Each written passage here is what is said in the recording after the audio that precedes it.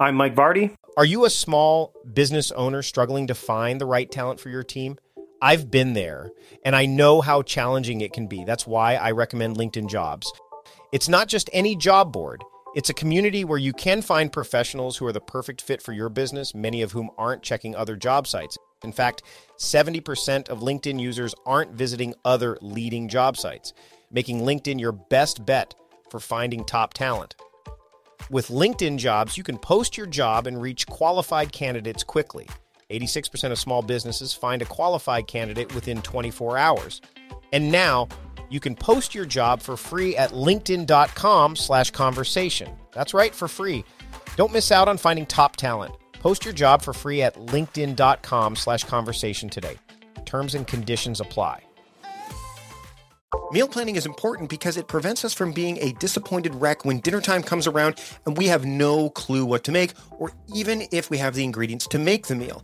It's a time and a money saver, but most importantly, it frees up valuable brain space. Creating a meal plan prepares us for the week to come and gives us peace of mind that we're organized and can feed ourselves and our family. That's why I do it, and that's why Plan to Eat helps me do it. Your subscription includes access to the Plan to Eat website and fully featured mobile apps on iOS and Android. And Plan to Eat gives you the tools to clip and organize recipes from any website, the ones your family loves and that fit your dietary preferences and needs. And you can create a meal plan around your schedule. Then what happens is the Plan to Eat software automatically creates an organized shopping list based on your plan. So sign up for your free trial at plantoeat.com/timecrafting. That's plantoeat.com/timecrafting. The coupon will be automatically applied to your account and can be used when you're ready to subscribe. It's valid for new customers only. Give Plan to Eat a try today. And this is the Productivityist Podcast.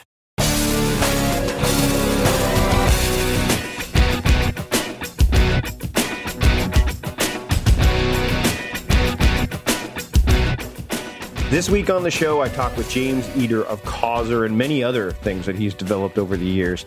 We talk about the idea of cause and connection, and he's built this app, this platform that helps people connect better. And I'm really big on that in-person, face-to-face connection. In fact, as I'm recording this intro later today, I'm doing this on a Wednesday, which is my daily theme at this point in time. On Wednesdays, do audio and video work. But later today, I'm having an in-person meeting with someone who I met in person at an event, and he lives right here in my city. And we've had plenty of opportunities to do that. And there's just something about that connection.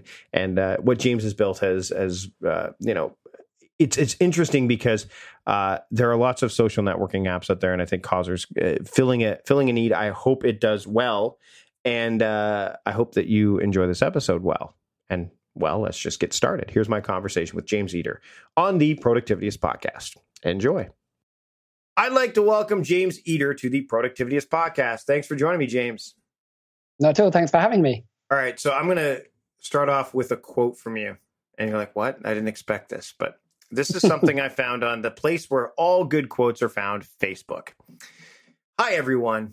I've launched Causer to help people connect with each other around the world based on location. Imagine if you travel through a city and you're able to see which other ambassadors are around you and connect with them easily. Now you can. So first off, why is this kind of connection important to you? And then I want to talk a little bit about what Causer is. Absolutely. Look, I think connection, deep down, we're all looking for connection. And I think it's like our social, just the DNA that we've been born with, and we're social beings. But I think one of the challenges around kind of current social media is perhaps not as social as it could be, because it puts a barrier or a wall up at you instead of breaking it down and enabling more people to connect face to face. So there's a real essence around if we can give people context and help people understand who's nearby. That's kind of the essence of why community like this is really, really important, and connection.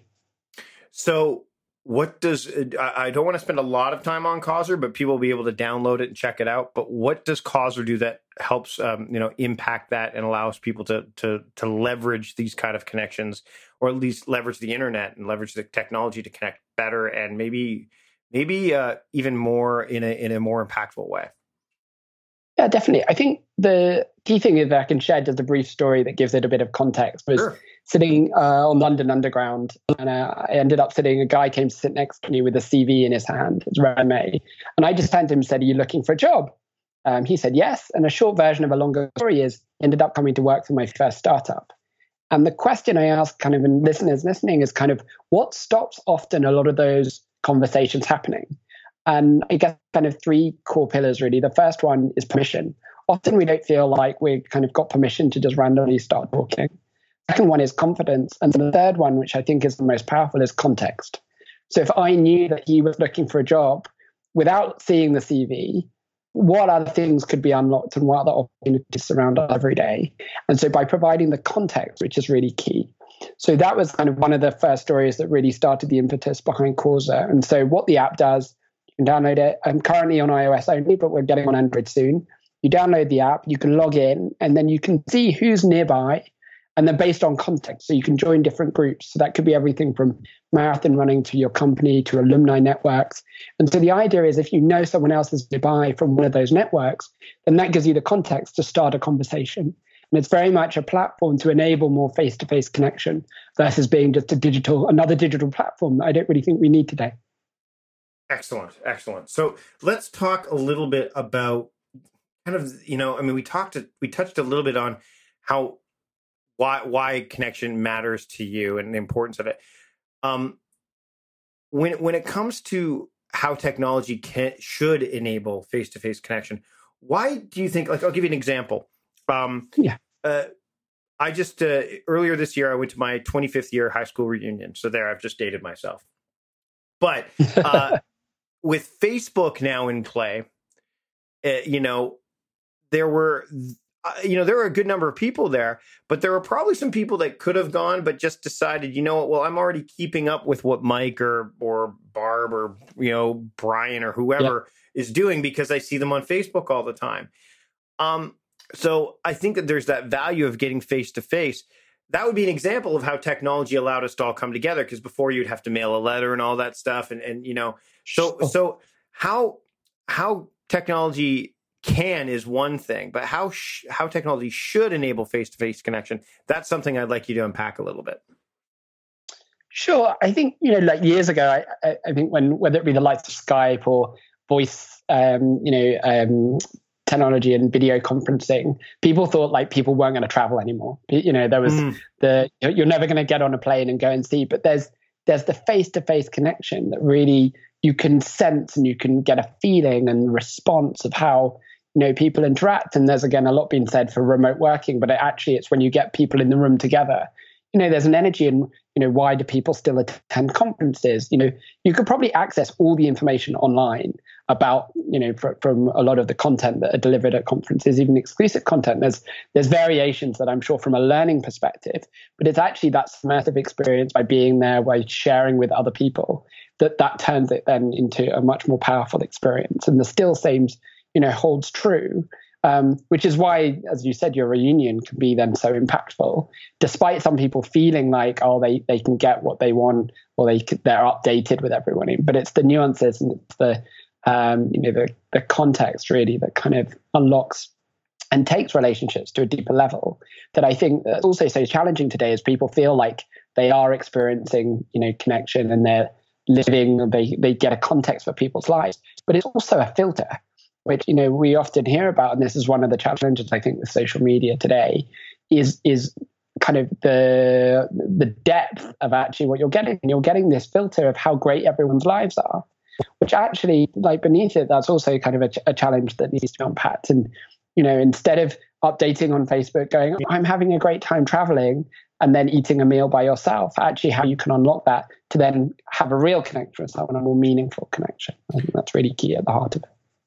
I'm gonna ask something that might seem a bit off kilter, but I'm gonna ask it anyways. Do you say happy birthday to all the people on Facebook when their birthdays show up? And if so, how do you do it? And if not, what do you do instead? That's really interesting. You know what? I've heard an interesting view actually of birthdays on Facebook.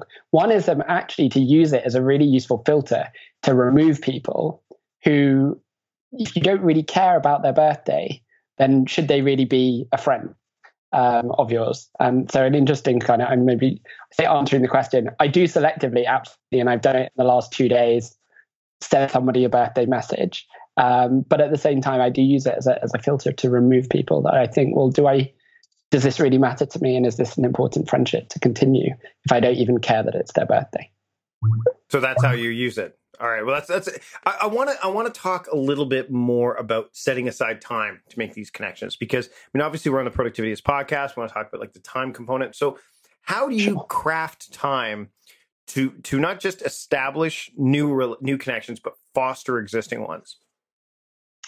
Yeah, I think that's a really great question. And I think in terms of fostering new connections, it was one of the reasons that kind of Causa came about, because I ended up traveling a huge amount for work, and to Madrid and Athens, the US, a number of times, and often finding myself, I guess, in that downtime. I think there's a statistic, like from your traveling time, it's somewhere between 30 to 60% of your time traveling is actually used for work, and the rest of it is defunct and kind of almost a waste of time. And so it's actually turning, I guess, that downtime, including if you're in line somewhere waiting, instead of perhaps going and seeing your general social media, to unlock if there are people nearby that would be useful to connect with, especially in airports is a great example. Let's say your flight's delayed, and being able to unlock, that time is really, really key. So using technology to help in those situations. And then in terms of maintaining, I do a monthly newsletter that I send to all my contacts that always creates, it's amazing, these conversations that come back as a result, of that message, just providing people an update. And I didn't send it. I had a bit of a gap between my first business and then launching Causa. And I stopped sending that. And I had emails from people saying, are you still sending the email? Because I've not received it in a while. And if not, please make sure I'm on the list. And that was a bit of a prompt to then say, oh, look, I should start doing it again. But also being out and continue, I guess, that the kind of, being on the scene and meeting people and just, I think, is really key. You mentioned to me when we were preparing for this the idea of net giving versus networking. I love it. I love the concept. Can you kind of dive into that a little bit more so that my audience has a sense of, okay, what do you mean by that? Definitely. Look, I think a lot of people, kind of the word networking also kind of makes people, I guess, afraid or a bit abrasive, or thinking, okay, what can I do to get something from this event? Or if I, attend, I don't want it to be a waste of time if I don't get something. And actually by framing it, thinking, how can you help other people? You're probably doing kind of far more above and beyond what most other people are doing the event. And whether that be, if you're at an event and you meet two different people that actually would make that a really useful connection with each other, that's again, like extremely powerful and playing almost a role as well as kind of a host of the event or kind of adding value. So the idea behind net giving, instead of like thinking, okay, what can I get? It's again, as it says, what can I give? How can I help? And whether that be connect them with someone else in your network or someone else in the room, or recommend a book or the podcast that you're listening to, or whatever it is that kind of adds just a bit of value. Again, chances are then they'll remember you far more than someone else in the room that's, if someone's trying to sell you something or position themselves in a certain way or trying to get something back. And it's amazing how that kind of, I guess, pay it forward attitude then can result, in a whole host of things. And I've just actually come back from a lean startup event, and I was speaking at one of the events on Friday, and the organizers then just this evening introduced me already to somebody else. That it's amazing when you look back, I guess, I think that Steve Jobs quotes, you don't realize how the dots join, but it's only when you look back, you can see there's a perfect, I guess, line of how they all connect. And I think that's the same way by putting yourself out and by helping and adding value and making a difference for people. It does come back, but in the moment when you're doing it, you might not know exactly how. Social mores when it comes to connection is something I'd like to dive into a little bit too, because I was thinking about this as we were preparing for this, and I recorded, I'm doing more Facebook Lives. I'm doing more webinars. There's this video component. We actually, when we started, you had your video on and I did too, just so I could say, hey, we've been chatting back and forth via email. It'd be good to see our faces, like actually chatting as opposed to just images of ourselves that we've seen each other in social profiles. So I actually recorded. So I'm very, when it comes to the Facebook Lives I do, I have a specific one that I do, but I also have impromptu ones. And I'm finding that it took me a while to be okay with me walking or being outside with my phone elevated. I will not use a selfie stick, elevated so that you could get a good shot of me while I do a quick Facebook Live for however long. And I've seen that happen in airports too. And the reason this jogged my memory is that guys like Dave Asprey and I think there's a few others that have done them in airports before, with like their flight's delayed or they've got nothing else to do. They're connecting. Where do you kind of draw the line between spending that time connecting with, say, your 1,000 true fans or those people that are paying attention to your stuff versus being in a public place where maybe that technology can be disruptive to others that might be in the air? Because you and I've probably been in places too where, this happened to me not too long ago, where I was sitting waiting for a flight home, and these guys started to play this video of a UFC fight, and I love UFC, but louder than sin. Like you could, and I'm like, okay, guys, come on, it's like 11 at night. Like, can we, where's that line? And should you be willing to enforce it on yourself, like put those boundaries up yourself, as well as ask others to kind of like respect those as well? Like, I'd love to hear some thoughts on that. Yeah, definitely. Look, I think there's, the notion of like digital Sabbath as well, and the importance of like disconnecting and turning off and being respectful. You've got, I know the quiet zone, like on trains, you've got the quiet carriage. What's very interesting as well, there's kind of talk online a lot about people kind of referencing, well, if you've got a quiet carriage, why don't you have like a networking carriage where people can go on a specific carriage and just be open to connecting and saying hello and those opportunities. And, I think it is about balance, and it's the right time and respecting that. And I think as well, in the same way, like one of the things kind of behind Causa was around this using technology, which I mentioned, enabling connection. But by being on the platform, you're saying you're open to that connection. Whereas opposed to if you were in the departure lounge and you went up to everyone and you started talking, again, some people would be open to that and other people wouldn't, but you just don't know who. Right. So it's all around, I guess, that framing and that construct of actually how can you use it in a sensitive way. And that's, I guess, the baseline, which I mentioned earlier, the permission, confidence, and context. It's actually by being on the platform, you're giving people permission. And that's in the same way. Yeah. And to be fair, we live in a society that's a lot more tolerant of this too. Yeah, definitely. But, I mentioned the digital Sabbath earlier, which, have you heard of that theme before? Yeah. Definitely. Yeah. And I think there's a coffee shop in New York, and I'm sure in other places now as well, where you can go in and then they lock your phone away in like in a fake book or whatever it is on your table, so you can't touch it. While you're in, and people are like proactively seeking out these places, which is like really, really key. And I think it's important to be able to turn off. So as we wrap up, I want to talk a little bit about Causa. And I mean, you've told me why you put it together. What is the goal? What is the, like, not just the short term, but what are your plans for this platform? Because I think that there's a lot there that can be, there's a lot you can do with it. Sure, definitely. So look, I think in terms of our vision, the aim is to create like millions of meaningful connections for people nearby all around the world every day. And you think about, I guess, LinkedIn is around connecting your professional network, and Facebook's connecting your friends. And I guess it's that kind of frame in between those two things that, people, there are more people within the square mile that you're sitting right now that you don't know than you know, that you could potentially unlock and help. And I think, there's a huge amount of fear and uncertainty in the world today. And I guess these barriers that people put up. And I think historically, it was much clearer for people which tribes people were in. And so, almost, you've got all the sports teams, right? And you'll notice this when you're leaving a match or a game or baseball, whatever it is, you've got the uniforms that people identify with. And that's, I guess, a great example. Someone said they were given a friend's Chelsea a football shirt that they ended up a jacket that they were wearing for the best part of a year. And it unlocked so many conversations, but that's not the norm. And I guess now that's kind of a big challenge. And so it's actually about helping create connections between like-minded people that can really, really make a difference.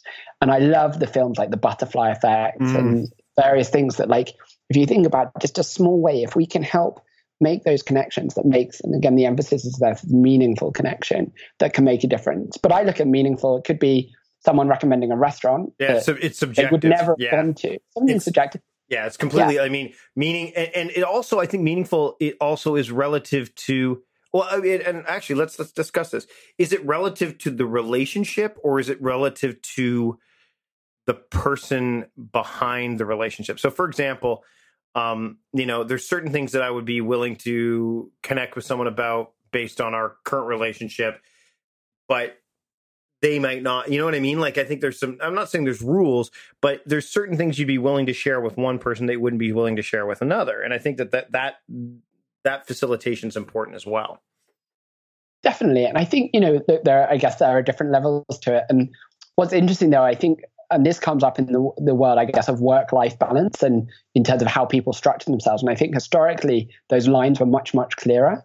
But today, as a person, I guess I went to the University of Birmingham. I'm an entrepreneur in the startup space. I I've got a school that I went to, various different parts of me that makes me who I am. And at different times, I want to connect with different types of people. And that will, again, depending on that environment, like enable and want me to share in different contexts. But I think the line's very much blurring between, like, I guess, that hard line. And, I love the question when if I'm speaking at events and unlocking the question, like, what are you passionate about? What do you really care about? And when you get to the heart of that, like, very quickly you unlock something, and excitement and energy that's very different to going, for some people these align, but where do you work or what do you do, etc. And I think it's really, really important, like, to be aware of that, but also actually to challenge yourself to go a bit deeper in that. And in terms of meaningful, I think it really does depend on those two people. And, also those things are so fluid.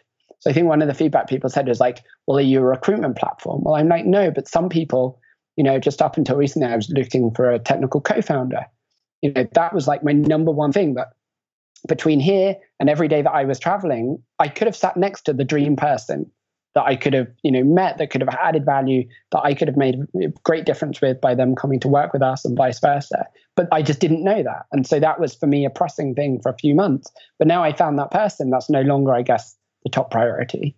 So, I think meaningful, it changes depending, again, obviously what you're looking for and how you can unlock that. And ultimately it's about really making a difference. And that means different things for different people at different times.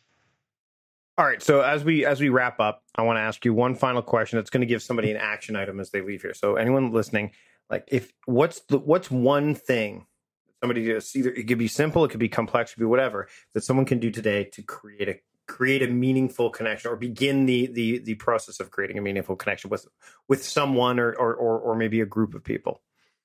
Yeah, definitely. So of course, aside from downloading the app, but the context without it, and I've had so many people say this to me, is after I've spoken to you, I've then gone on and I have just said hello.